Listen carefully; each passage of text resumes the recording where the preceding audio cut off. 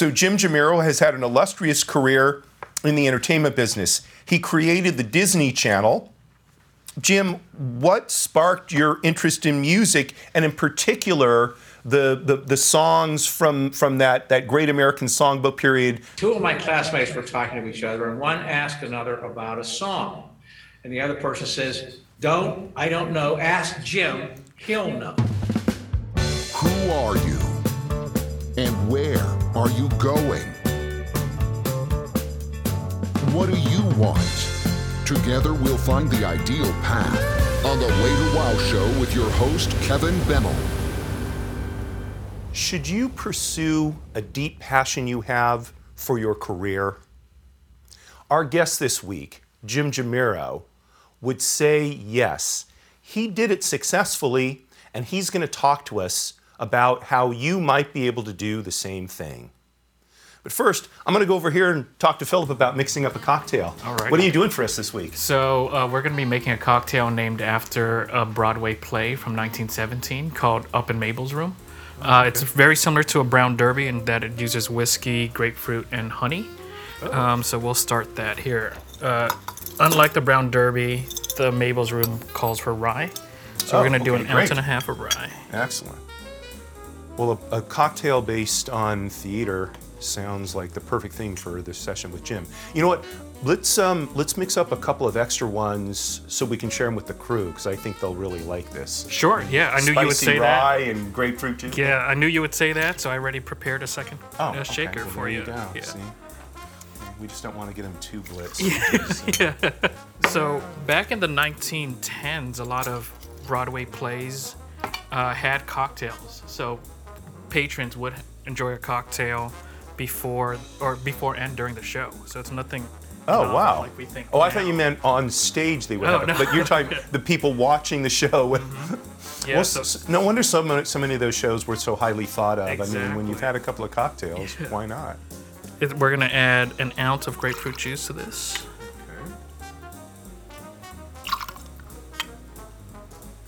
You know, they're doing this supposedly, and they're going to be doing this more in movie theaters now, which should help the movie industry out, I would think. Yeah, absolutely. Who doesn't enjoy a little libation while you're watching something? Yeah, it can make a bad movie tolerable. Yeah. A little honey. Our director is giving me a funny look. Maybe not. We won't mention any names of intolerable movies, though. We'll be kind. And unlike the original recipe, I like to add a little splash of lemon juice to it, okay. too. Right. A couple of extra glasses here. Thank you very much.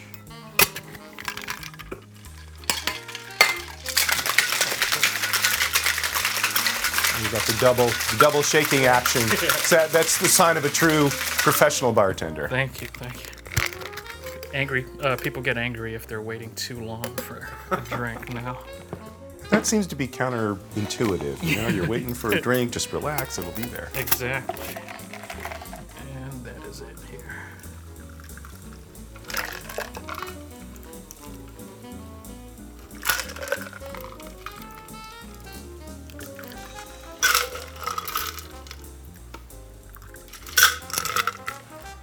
Finish it up. Yeah, just in case they're a little different, you mix them all together, and Exactly. Yeah, just for. or maybe not.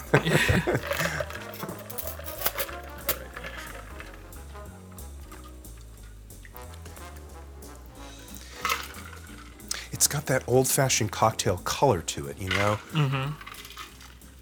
Sort of golden. A lot of juice, like a pinkish hue. A lot of juice. Yep. Alrighty. Okay, I'm gonna take the fullest one. Sure. Because I can. I'll let you pass out the other ones to the crew. Gladly. Actually, you know what?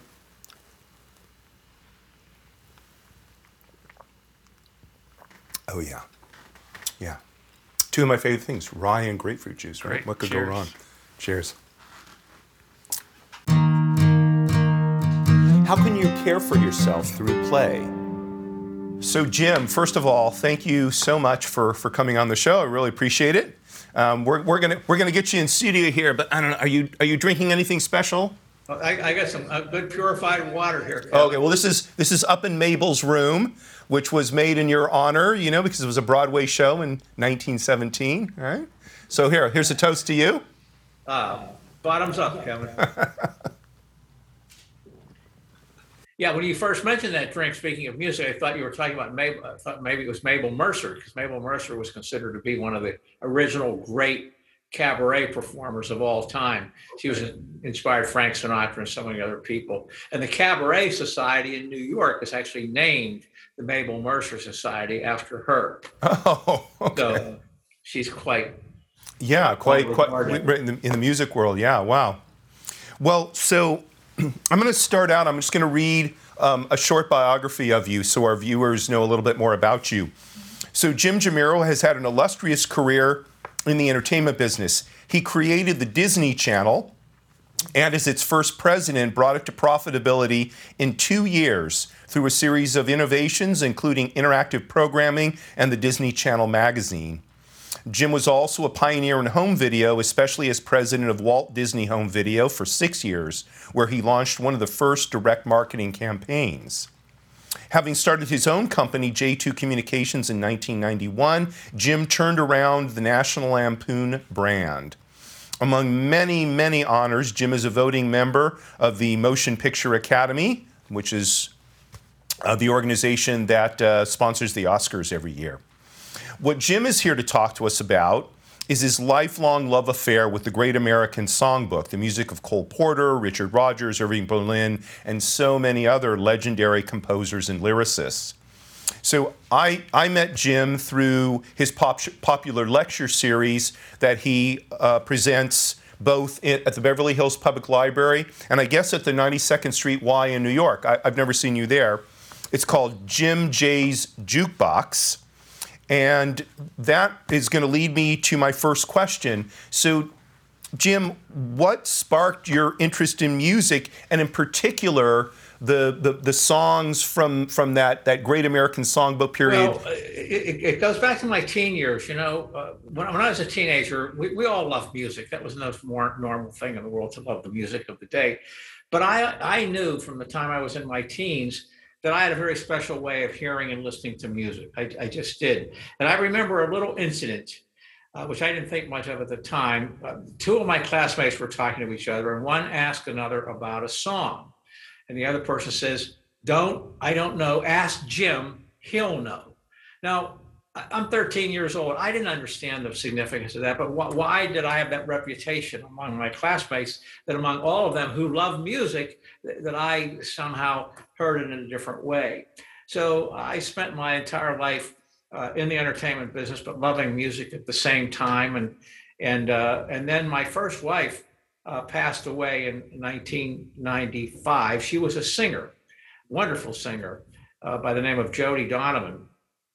I was shut down at the time. I was not interested in dating. I thought maybe it would be interesting to do something about this music. So I actually called the Beverly Hills Public Library and I said, would you be interested in me doing a lecture on music? And they said, yeah, why exactly? And so I did it. And they put me in a little room with about 6 people, a little conference room. And now I'm getting about 150 people a night at that lecture. I'm doing cruise ships all around the world. So it goes back a long way, and while I didn't major in music or study music, it's just an evaluation of music. As far as why I like this kind of music, simply because it's to be judgmental about it, Kevin, is because it's better than most other music. The level of sophistication and quality in this music is really without precedent, either before or after, and you're pretty close on the dates. I date the Great American Songbook from about 1915 till about 1960, and I believe that the music was more sophisticated. But I know that the words were more sophisticated because I can speak English. I don't write music, but I can speak English. And when you study those lyrics and look at those lyrics, the craft that goes into those lyrics is absolutely astounding. And it's an interesting thing because many lyrics today are not artful. They're a little bit sloppy. And I think it's an interesting contrast because you hear so many young people in the music business today talking about art artists. Well, that's only part of the story. The thing that is maybe even more important in a lot of ways is the craft. If you analyze a Cole Porter lyric, the craft that it takes to have 3 successive triple rhymes, it flows off your tongue, but it's really hard to do that. Johnny Mercer, the great lyricist Johnny Mercer, said you have to take pains. You have to take pains in order to get this done. And I appreciate that. I love language anyway. So what I do in this lecture basically is share my passion for this music and help people, even though they already love music, help them elevate their appreciation of the music to another level. And I guess the greatest compliment that I can get from time to time is, gee, I've been listening to this music all of my life, but I never really understood the glory of it, the magnificence of it. Mm-hmm. It's got a long answer. Yeah, no. I mean, it's interesting. If my daughter were sitting here next to me, she would go, "Wait, Daddy, he tells me the same thing that you tell me," because the command of the English language demonstrated by the Great American Songbook is just astonishing. It really is.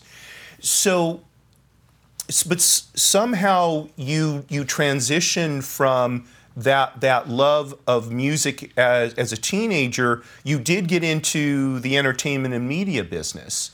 Was that as a result of your love for music, or how did that happen? You didn't pursue music, but you pursued entertainment and media. So concurrently with that, I love communications. I love anything to do with communications. I love public speaking, advertising, radio, television, film, marketing, anything that had to do with one person speaking to another person or one person speaking to a group. I just loved it. So, and in particular, mass media. And I remember when I was a senior at Penn State, wanting to be a practitioner in radio and television and film, all of the great corporations came to the university to recruit, especially the Pittsburgh corporations, Alcoa, U.S. Steel, Jones and Rockland. They were looking for. I never went to any of those jobs, none, because I knew that what I wanted to do was go to New York and work for CBS. Now, interestingly enough, when I first got interested in media, because I was in high school plays a lot and on the debate team and announced the football games, I thought I wanted to be like you are, in front of the camera. And I was pretty good at it in my high school, where my graduating class had 54 people in it, not a whole lot of competition. Wow. Then as soon as I got to Penn State, I realized, to be honest with you, I was okay, but I wasn't that good. I wasn't ever going to be, the next Laurence Olivier on the boards. So I transferred that feeling from getting in front of the camera, getting behind the camera, and then the rest is history. So that during that period, during my career at Disney and CBS, my own company, I always loved music, but I didn't really do that much about it, except for hiring musicians to work in our shows. So they were kind of concurrent loves, as a matter of fact, media and music. It seems to me, for a teenager, those are pretty sophisticated self-assessments to make. Did you make those on your own? Did you have counselors or parents guiding you? What I'm saying? What was more of that process? That's a really interesting question. And the short answer is in those early years, no, I didn't. And the reason I say that is because I was a Broadway musical theater aficionado. I love musical theater. But my mom and dad didn't take me to musical theater. I have friends who love musical theater, and they will say, very often, they will say something like, I remember my mom and dad first taking me to a musical comedy when I was 8 years old. I did not have that experience. So that I got that on my own. Now, I will say that my mother, did love music, and I can still remember her little radio in her kitchen in Pittsburgh listening to KDKA, was my favorite station. That was a big music station in those days. So I was on my own for all of that. And then I actually ended up taking my mom and dad to Broadway music. Hey, you got to see this, Mom and Dad. And I remember taking them to see shows. I got a summer job at WFIL in Philadelphia. That's where they did American Bandstand in those days. In the summer, between my junior and senior years at Penn State. Well, I was the happiest guy in the world. I was actually working at a big market television station, and I worked for a guy named Bill Mowbray. Bill Mowbray was a great musicologist, just a great one. And he somehow took me under his wing. I admired him so much, and I respected him so much that he would say things to me that seemed to be an opinion, but I took them as gospel. So that, for example, Bill Mowbray once said to me, you know, the real secret of the Basie band is the sax section. Well, I have taken that as living gospel ever since. I mean, if you talk to me about the Basie band, I'm telling you right now, it's not about Freddie Green plucking on the guitar. It's about the sax section. And then he once said, you know, every note that Hoagy Carmichael ever wrote came out of Bix Beiderbecke's horn, the great cornet player, Bix Beiderbecke, they were friends. Mm-hmm. Well, the interesting thing about that, you know, he said that in a very unequivocal way. Every note came out of his horn. Well, it turns out, and I've read many Hoagy Carmichael biographies in the intervening years, and it turns out that Hoagy acknowledges the tremendous influence that Bix had on his music. Mm-hmm. So Bill Mowbray was a great influence. And I just tell you one other story, because it's a very interesting personal story. So Bill Mowbray kept saying to me, you know, when I die, Jim, I want you to have my records. I want you to have all my records. He had thousands of big band, or hundreds of big band records. And he finally did pass away. He was living in Clearwater, Florida at that time. And his wife called me up later and said, you know, Jim, he meant what he said. He wants you to have these records. So I didn't know, he wants you to have these records. And please, well, I have a lot of trouble taking things from people who have passed away. I mean, it's really a lot. I said, well, Gene, can you keep them for a while? He said, yeah. She said, no problem. He had a special room for all of his records. I don't go in that room. You can stay I'll keep them there as long as you want. And finally, after about a year, I went down to Clearwater and packed up all those records, which I have in a cabinet on the other side out of this room. So, Jim, take maybe a person just coming out of college, or someone, they've been in the military for a few years or maybe more than a few years, and now they're transitioning to civilian life, and they've got this thing that they deeply, deeply love. Maybe it's music, maybe it's something else. What advice would you give them for turning that into a career? Something that I suspect in some ways you would be a person who would say, I never worked a day in my life because I was always doing what I loved, right? Yeah. So what advice do you have for someone who's in that career transition position who wants to, have a career like you had, something they can love?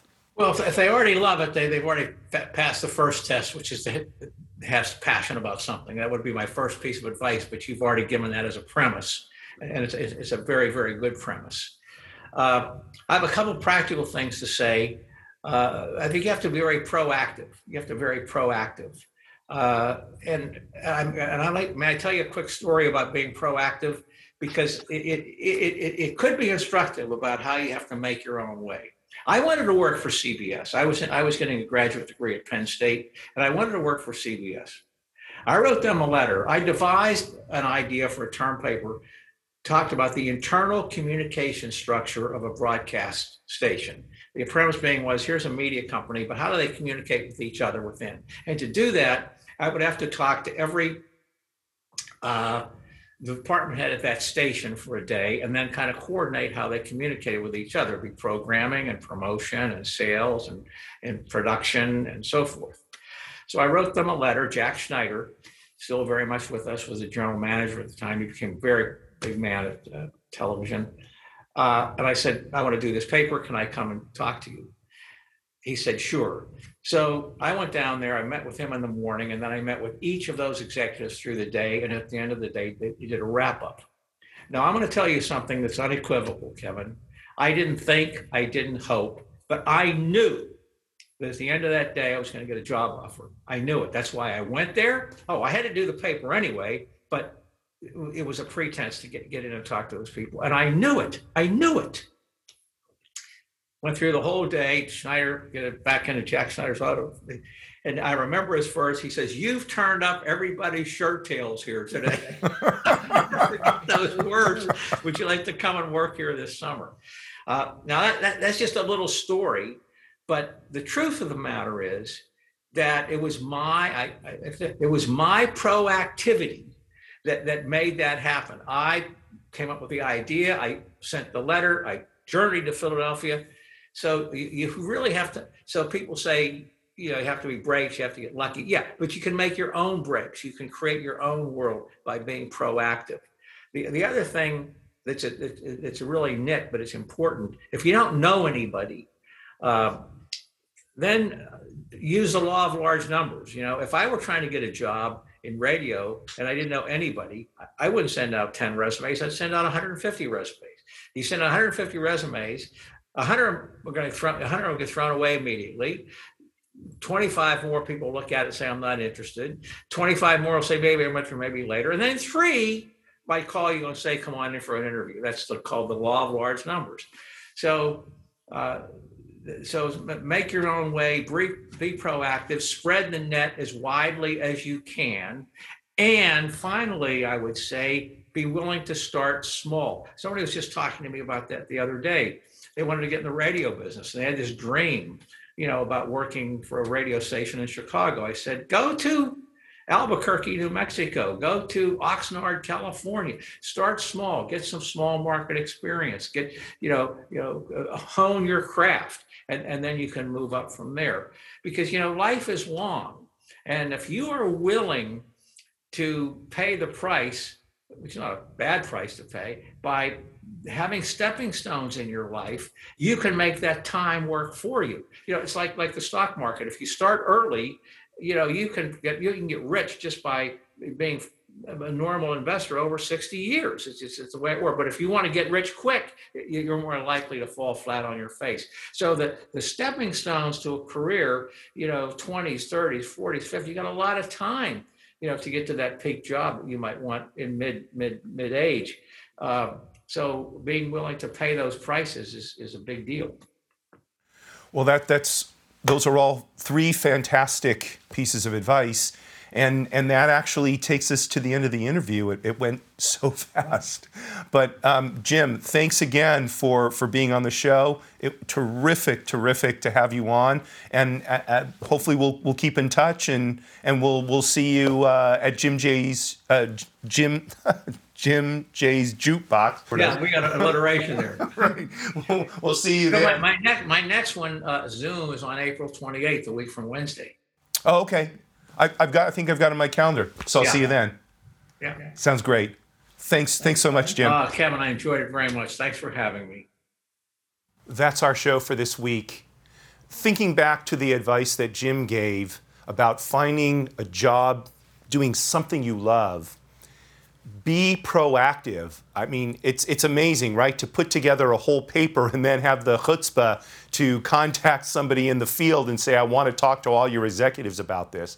But look, it got him in the door, and we can all do that. And then plan out the steps, right? We're not going to start at the top. We're probably going to start at the bottom, but if we have a plan on how we're going to progress, we can get there. Speaking of guests, if you found your way to wow in one of the realms, go to thewaytowowshow.com and drop us a line. Let us know you'd like to be a guest. Maybe you'll be where Jim was sometime further into the season. Courage at all times, my friends. Marie, you're still my belle.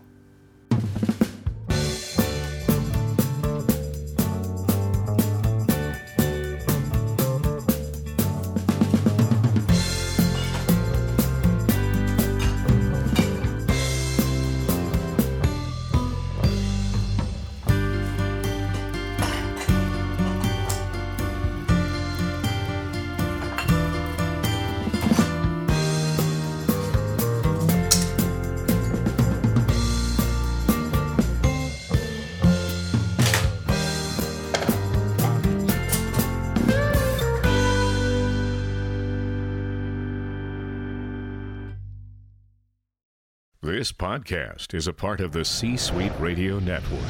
For more top business podcasts, visit c-suiteradio.com.